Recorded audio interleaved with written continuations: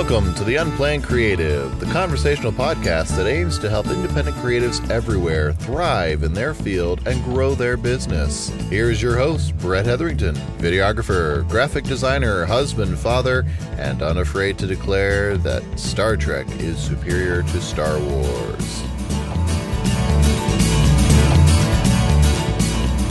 Self-care is often a long-lost art.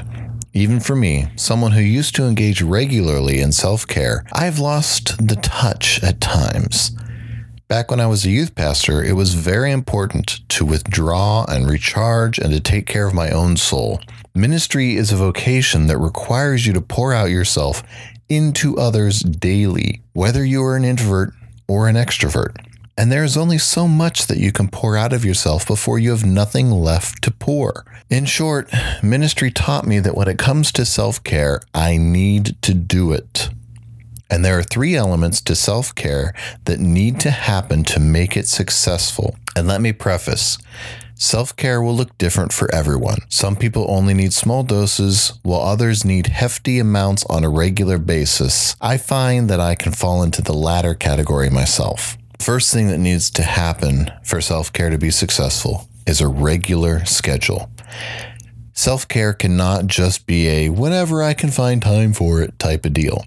There needs to be a regular scheduled time for your self-care. In your professional and personal life, you are pouring so much of yourself into your work and family, your friends, your clients, that you can run into the danger of running on empty.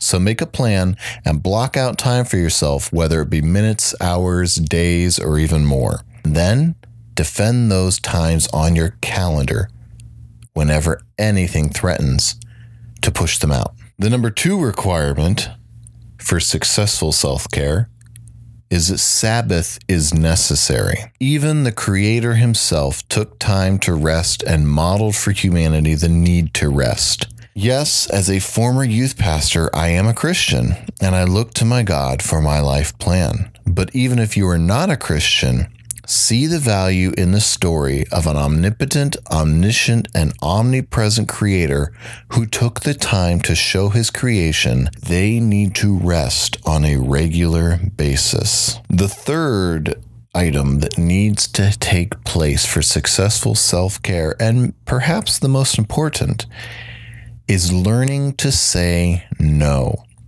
Yes, there will always be something that comes up and one more person who needs something and one more opportunity to make some money towards this month's rent. But learn that every time you are saying yes to something, whether it be a friend or a client, you're saying no to someone and something else. It is okay to say no to a project if you do not line up with it philosophically. It is okay to say no to something that will take you away from your family for too long. It is okay to say no to a client who you know will be more trouble than they're worth. Saying no is not inherently bad, and one no can go a long way towards your soul's benefit in the long run. Those are the 3 most important parts of self-care. Schedule it regularly, Sabbath is necessary, learn to say no. Which one of those 3 do you have a handle on?